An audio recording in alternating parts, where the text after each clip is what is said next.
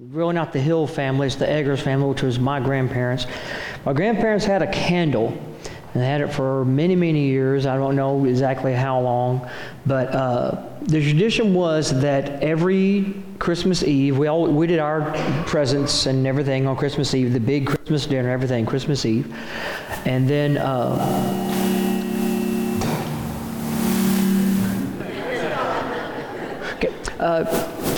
before the opening of the presents, the oldest person in the room would light the candle. And then after that, it's usually my grandfather. And then my grandfather would sit down and he would read the entire Christmas story from Luke. And then we would open the presents. And then after the presents were over, the smallest person in the room, the youngest person in the room, would blow the candle out. And when Graydon came to be part of our family, my mom came to celebrate his first Christmas with us. And I said, Mom, you got to bring the candle. You have to bring the candle. And so she did. And so the same thing happened. My mom lit the candle, and we opened a present. And then after that, Graydon, as you can see, got to blow out the candle. So it was a very nice tradition that keeps on going. Just wanted to share that with you. Thank you. Our scripture lesson this morning is from 1 Thessalonians chapter 3, beginning in verse 9. And on this occasion, Paul is writing to the people of Thessalonica, and his heart is filled with gratitude for all of them personally and for what they have accomplished and how their faith has grown. And also, he has a few words of encouragement, as usual. How can we thank God enough for you, given all the joy we have because of you before our God? Night and day we pray more than ever to see all of you in person and to complete whatever you still need for your faith. Now, may our God and Father himself and our Lord Jesus guide us on our way back to you. May the Lord cause you to increase and enrich your love for each other and for everyone in the same way as we also love you. May the love cause your hearts to be strengthened, to be blameless in holiness before our God and Father when our Lord Jesus comes with all his people. Amen. The word of God for the people of God. Many people were looking for something for Christmas, probably with 50% off or $500 down, who knows what, right? Something for Christmas. Everybody wants something for Christmas. Now, back in the day when I was a kid, before the internet, you could do the Sears Wish Book. Anybody remember the Sears Wish Book, right? Oh, amen. The Bible of toys, right? I was ADD before ADD was cool, but boy, I could manage details when it came down to informing my parents in priority order what toys I'd like underneath the tree. You see, I'd get a yellow legal pad out, I'd get the wish book out, and go page by page. Easily 100 items, marked with the page number and the letter, which corresponded to the picture, just so you could be sure to get the right one. If I was really kind of feeling, obnoxious, I'd put the item number so they could order it if they called in for the catalog. Something for Christmas. Now, it strikes me that it's kind of ironic that when I was 6, 7, 8, most of the things on that list were Star Wars related. It's kind of like, everything old is new again, right? You walk through the toy aisles now and, hey, I'd like everything on this aisle too. Something for Christmas. It's interesting that we are all looking for something for Christmas. We are looking for that next gizmo, that next object, that decorative flair that will make ourselves feel as if we're finally who we're supposed to be. Something for Christmas. There's so much difficulty and hope put around the idea of purchasing a Christmas present for someone else. You want so much out of an easy white elephant gift that you find at the dollar store, hoping that it will make someone feel complete. Well, everybody wants something for Christmas. There's a theologian that said, our hearts are restless until they find their rest in God. Or to put it differently, Pascal says that there's a God-shaped void inside every man's heart, and that we spend our lives filling that hole with everything until we find that it can only be filled up with God. Something for Christmas. For me, Christmas is about traditions. Traditions are the things that we act, say, do, and experience that ground us in who we are, that tie us and anchor us to the past, and allow for us to see God's call for us in the future. This season of Advent, we'll be looking at all kinds of traditions that help us to connect with Jesus and to be able to see the reason for the season as we are called into the future. Traditions are a lot for us about who are you? If someone asks you, who are you? Where did you come from? What is your story? I can remember my dad telling me often that you are half Italian and half regular. Now, I know that sounds really strange, but Mom was from southern Alabama, Jasper, Alabama. Dad was from New Jersey. Dad was an Italian-American. Mom was a Southern Methodist. I know you're saying that's not a nationality, but it really is. Dad had never had mayonnaise before meeting my mom. My mom had never had marinara sauce before meeting my dad. They met on the University of Florida campus, or right off the campus. Mom was a co-ed student there. I believe she was at a bar, but don't hold that against anybody. Her parents had always told her, never let a sailor buy you a drink. Would you like to guess what my dad was? He was in the Navy. He was an electrician attached to a flight wing that had come off the carrier and was there near the University of Florida. So two worlds colliding together. A number of traditions that come together. My dad would always say that Italians live forever. We got indoctrinated as children, that many of the cultural and historical figures that you would think had nothing to do with Italy, in my dad's eyes had everything to do with it. Christopher Columbus was Italian. St. Patrick of the Ireland, St. Patrick's Day, Dad believed he was Italian. When I saw the movie, My Big Fat Greek Wedding, I thought, this is my life, except it's Italian, not Greek, right? Who are you? Where did you come from? What are the stories that make sense for you about who you are? My dad would say so often that Italians live forever, that my sister, when she was 8 and I was about 4, she asked my dad, which half of me is Italian? And he said, what do you mean? She says, which half of me is going to live forever? And he looked at her and said, no, we were just kidding, right? The story had been told about her so often that she truly believed, whether you sliced it this way or this way, there was half of her that was going to live forever, and that regular part was going to die. What is the story that makes sense for you? What are the traditions? My wife didn't know that Thanksgiving meals could be eaten someplace other than College Station until she was older and the family didn't go sit out in the cold at the Aggie Longhorn game. What traditions define who you are? Are you all about born on the 4th of July, or is Go Texans Day far more important to you? Do you celebrate a longhorn named Bevo or a dog named Revelry? Do you kiss after the Aggies score? What are your traditions that make sense for you?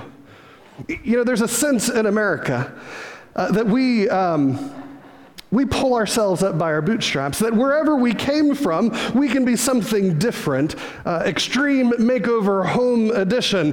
Whether you want to think of reality TV shows about transformation, or whether you want to think about how I'll just be so different that no one will know. I had a professor in seminary that said, in America, we think we have no story except the story we chose when we thought we had no story. When you watch children at 5th grade, they're all children, right, teachers? But find those children in 8th grade, and they've all of a sudden attached labels to themselves. They're either preppy or athletic. They're either emo or band nerds. You name it, but they've associated with a label because for some reason they have to pick a story that helps make sense of their social experience. But being church, we know what it means to have a story. We've had a story since the day we were baptized. We've had a story throughout our lives, that every season of the liturgical church reminds us who we are and whose we are. The Bible isn't a book of rules or judgment. God isn't interested in holding us to extreme accountability, but rather it's a story of love, a story of God's love for us. It's the story about how God has adopted us and made us part of the family, how we have moved into the house and begun carrying the family name.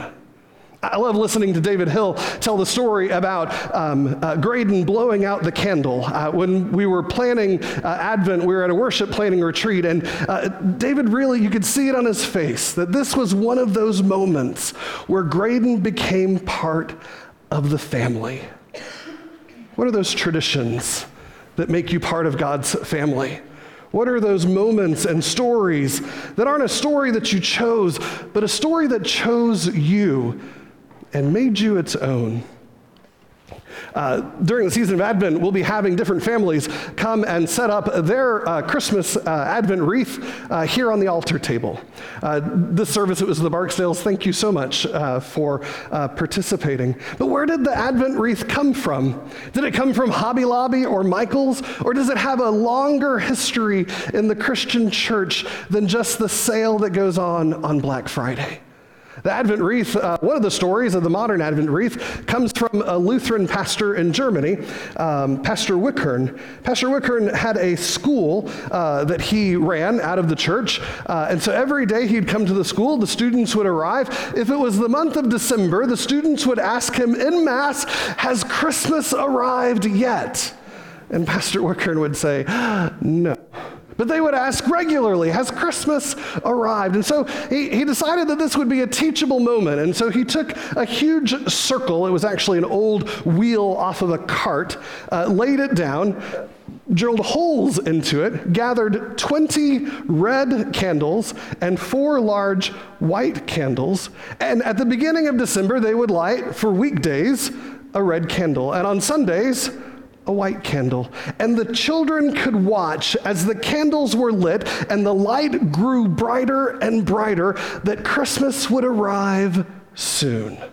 The Advent wreath is the way that we mark time as a people of God, waiting for that coming of Jesus, that expectation of Jesus being born as a baby in Bethlehem. The Advent wreath is one of those traditions that anchors us. It anchors us into the past, that old story of Scripture that is new for us today. It is also a way for us to connect with God today, but also to see the hope that God has for us in the future. When we look at our Scripture passage, I resonated most with the Psalm passage that we read responsively. Verses 4, 5, and 6 say, "Make your ways known to me, Lord. Teach me your paths. Lead me in your truth. Teach it to me, because you are the God who saves me. I put my hope in you all day long. Lord, remember your compassion and faithful love. They are forever. Make your paths known to me, Lord. As you make those paths known to me, teach me in your ways. Save me from what ails me, and allow me to have hope in the future in you." In our world where adult children seem to live so far away from parents, where communities are divided and dispersed, what a powerful thing to think of a God, not who judges us, not who condemns us, not one who's looking for us to mess up, but a mentor, a God who shows us the path, a God who saves us, a God who we put our hope in all day long. Robert Bellah wrote a book in 1985 called Habits of the Heart. Bellah is a social scientist having to do with religion. In this book, he was plotting and measuring the change in religion from a very public display of religion that we might see in the Northeast during the 40s and 50s into something that was not so public but much more private and individualized that we see coming about in the 60s and 70s. In the midst of all the interviews that Robert Bellah did, he interviewed one woman named Sheila and asked her about her religious affiliation. Sheila said, I believe in God. I'm not a religious fanatic. I can't remember the last time I went to church, but my faith is important to me. I like to call it Sheilaism. Just my own little voice. I try to be good to people, to love other people, to take care of people. I believe that's what he would want me to do, is to take care of each other. Bellah suggested that if Sheilaism were true for America, then there must be 220 million individual religions where we each pick and choose what we want to make sense out of our lives. That no longer do we have a shared sacred scripture or a code of ethics or a set of holidays, but instead we have our own personal, individualized deity. Sheilaism is great for Sheila, but it doesn't build community. Sheilaism's wonderful for her, but nobody knows what it means to follow Sheilaism except Sheila. And often Sheila doesn't know what it means to follow her religion unless something in her gut tells her it's not right. Something old. There is something old, something beautiful that we can plug into. We don't have to make our own story. We don't have to pull ourselves up by our bootstraps. We don't have to innovate our own path towards salvation. But the path has been set out since old. It's the story of a God who loved a people so much that he sent his only son to love, to care, to teach, and to model, and to die for them, and to be raised on the third day. I wonder for you, what are those traditions that let others know that that is your story? That it's not a matter of individualized deities for each of us, but that there is one God who has made a difference in our lives, who has created all that we see, redeemed us from our sins, and supports us each and every day. What are those traditions or stories that make sense for you? What are the traditions and stories that if somebody was watching you on Black Friday, snooping to see how Christian you were, what are the things that would tell others that you belonged to a Messiah named Jesus? What is that something old that makes a difference in your life? There's one particular Christmas tradition that I like. It's from the Robinson family, and you can read about it in Francis Chan's book, Crazy Love. The Robinsons have 3 children under 10. On Christmas morning, they get up early with much excitement, but it's not to open presents that are wrapped under the tree. It's to make a batch of pancakes. It's to brew 2 urns worth of coffee, and then to load up the minivan and go out into the urban city that they live near and walk the streets, passing out breakfast and coffee to those they encounter. You see, the streets are pretty well deserted because everybody's somewhere except for those who have been forgotten. Those who don't have a gift under a tree with their name on it. Those who have no longer been invited to the family meal for whatever reason. And so the Robinsons bring the love of Christmas to those who feel unlovable. After a number of years of doing this, the children have really been formed by the tradition. They couldn't imagine staying at home opening up presents for themselves. that who they are as Christians means they should go love others, because that's the story that they've been part of their whole life. How do people know that you're a part of God's story? How do people find out the traditions that have formed you and made you who you are? How are you anchored to the old traditions of Scripture? How do they also connect you in the presence with the experience of God? And how are those traditions calling you into the future, taking your next step, following the one who created you, redeemed you, and sustains you? Sure, we could like things on our Facebook page, and we could make a big stink when the cashier doesn't say Merry Christmas, but instead says Happy Holidays. We could do all of those cultural things, but do they communicate the love of Christmas?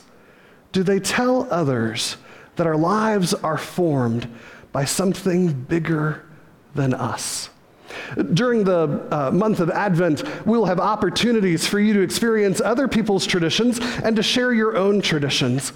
Those traditions don't get us to heaven, but those traditions do connect us to the Savior, to the God who teaches us his paths, who saves us from our sins, and allows us to put our hope in him all day long. In the name of the Father, the Son, and the Holy Spirit, amen. Friends, Chapelwood United Methodist Church exists to help ourselves and others take their next step in their faith journey with Christ. It's an opportunity for us to not search for another thing to have for Christmas, but rather to give out of our tradition, to give out of our story, to kind of take the family name of being adopted by God and sharing it with others. I want to invite you to take a next step. There are a couple of ways that you can do that. One way is there are Zoe catalogs that are outside of the narthex. It's kind of like the Heifer Project, if you remember those catalogs back from a day. It's an opportunity for you to purchase or buy, contribute, and donate to the Zoe Project. This church sponsors a group of 60 orphans that are in Kenya. And it's a wonderful thing. I just recently, over Thanksgiving, got an email that includes some communication from our working group of orphans. I look forward to sharing that with you in the newsletter in the next couple of weeks. There are other ways also. You can be involved in our giving tree. You can find that out in the narthex. Each ornament signifies a contribution to a different mission outlook. We have international, national, and local. The local one is the Gathering Place. The national one is Red Bird Christian School. And then the international focus, of course, is the Zoe Project, which we mentioned before. Also, there's an opportunity for you to be actively involved in the work here in this area. We have a poster that you can sign up to ring the bell for the Salvation Army. The last time I checked, there was a whole lot of vacancies on that list, and you really don't want to make Margaret Johnson and I ring the bell for multiple hours in a row. So when you leave the sanctuary, be sure to stop by. What a great way to share Christmas cheer, but also to help others through the Salvation Army. If today's the day that you'd like to join the church, we'd love for you to come down during our closing song, which is O Come, Emmanuel, as David Hill comes to lead us in that song. Friends, I hope, I'm going to stand here where the Stephen minister usually stands. If you need someone to pray with you today or to arrange care for yourself or someone else, you can do that right here. In fact, here comes Betty Phillips. And there's a prayer chapel behind this wooden door. I do hope that you'll take advantage of it today or throughout the week. But for now, why don't you grab a hand next to you for our closing benediction, and let's pray. Almighty God, we give thanks that traditions that center on you have anchored us into the ancient scriptures, connected us with your presence today, and call us into the future to be faithful, to care for others, and to be your children. Watch over us this day as we seek to find you in all that we do. In Jesus' name we pray. Amen.